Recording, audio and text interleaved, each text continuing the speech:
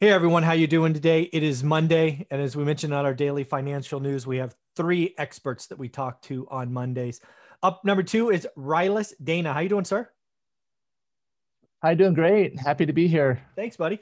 Hey, one of the things that I am so happy to see that you are a part of my expert series or panel or whatever we want to call that weekly discussions is you're the estate attorney, right?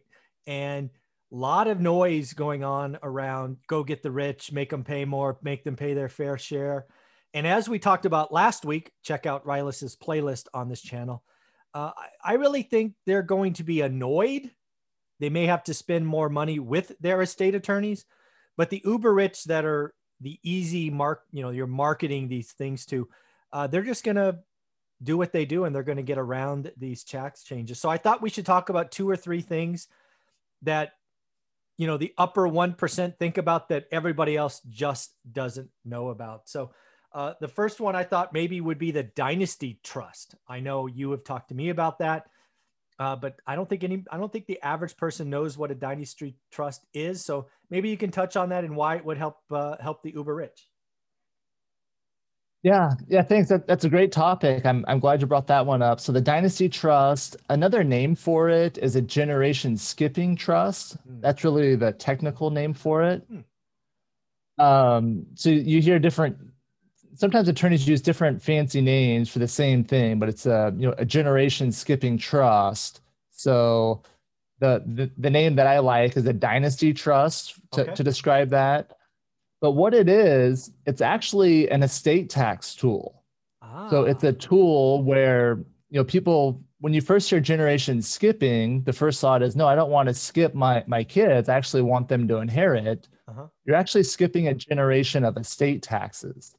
So it's a Ah. special trust designed where once it's funded, it's not subject to the estate tax again. So it Oh. skips a generation of estate taxes. So let me just see if I can summarize that in normal person speak. So I'm here, my daughter's here, Teresa, just for names, right?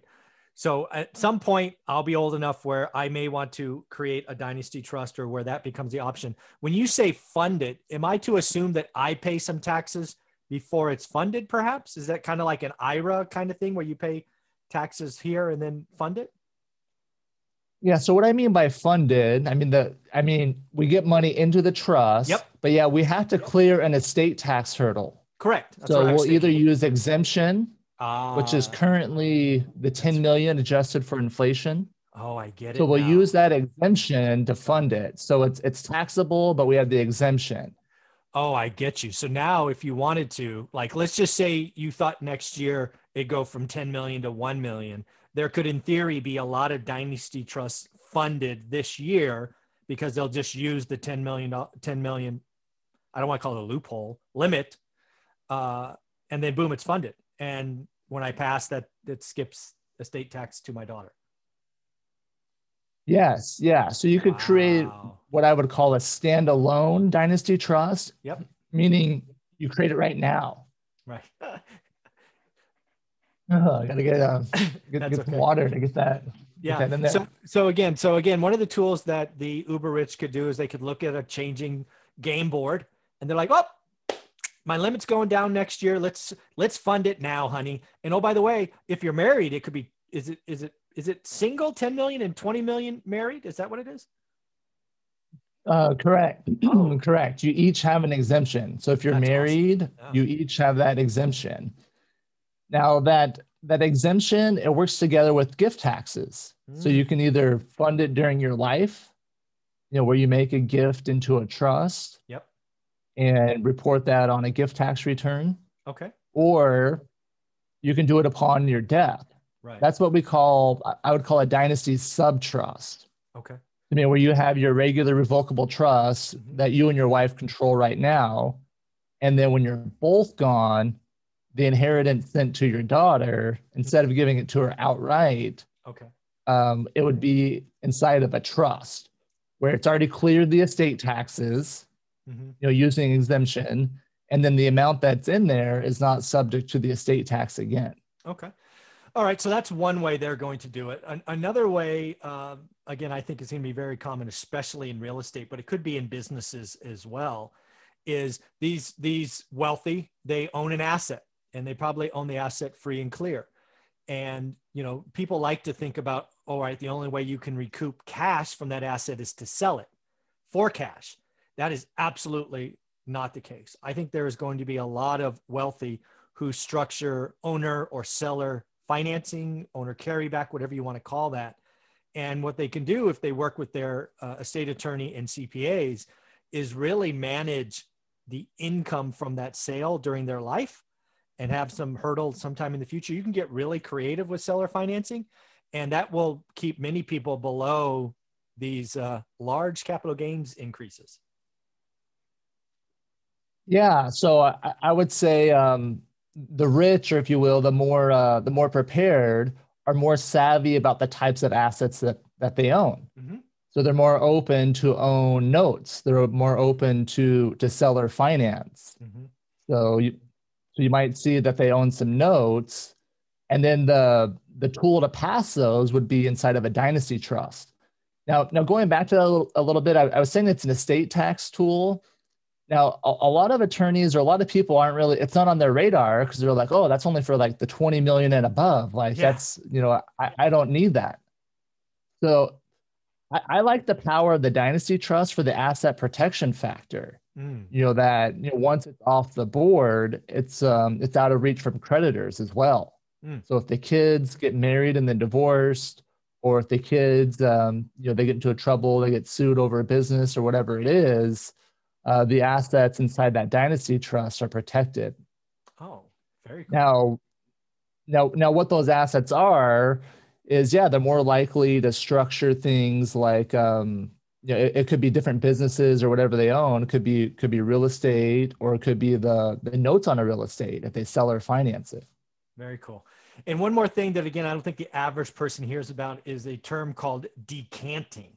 Why don't you kind of talk about what that is and why that might be a tool the wealthy use going forward?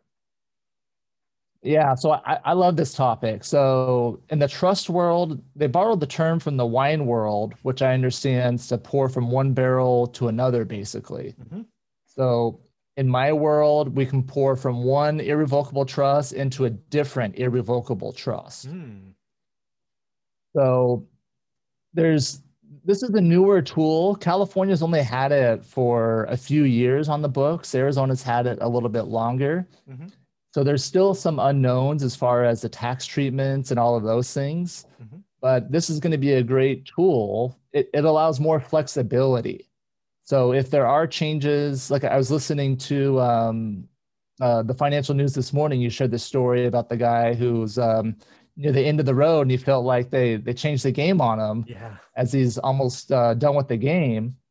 Yeah. So decanting's a way to level the playing field a little bit. You know, even after someone passes away, mm-hmm. or if you create a strategy that was irrevocable, we can go in and actually change that strategy.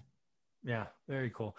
So again, folks, I just wanted people to realize that, yes, you may want to go get the big bad rich, but realize they have very highly paid estate attorneys, CPAs working on these things. And I think their planning proceeds from all these tax increases is going to be nothing close to what they're talking about. So any closing thoughts on this, Rylas?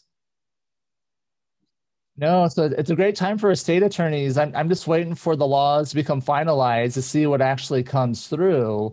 But I have been preparing and brushing up on my more advanced estate planning with the expectation that exemption is probably coming down from 10 million. Who knows how far they'll get it. Mm-hmm. My guess is probably 5.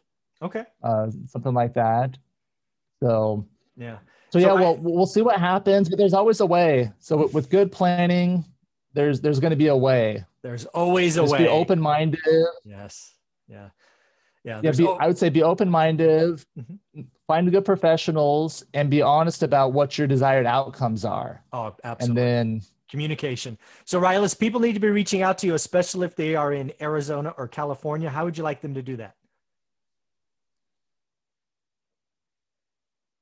You can find my website, danalegalhelp.com. You can find our number there, or it's 480-924-4424. Give us a call. We can set up a meeting, a Zoom, or we're starting to do it in person again as well. If you're in Arizona, or I'm in I'm in San Diego periodically. Very cool, Riley. Well, thank you very much for being a guest every week. I appreciate it. You have a wonderful week. Okay. Thank you.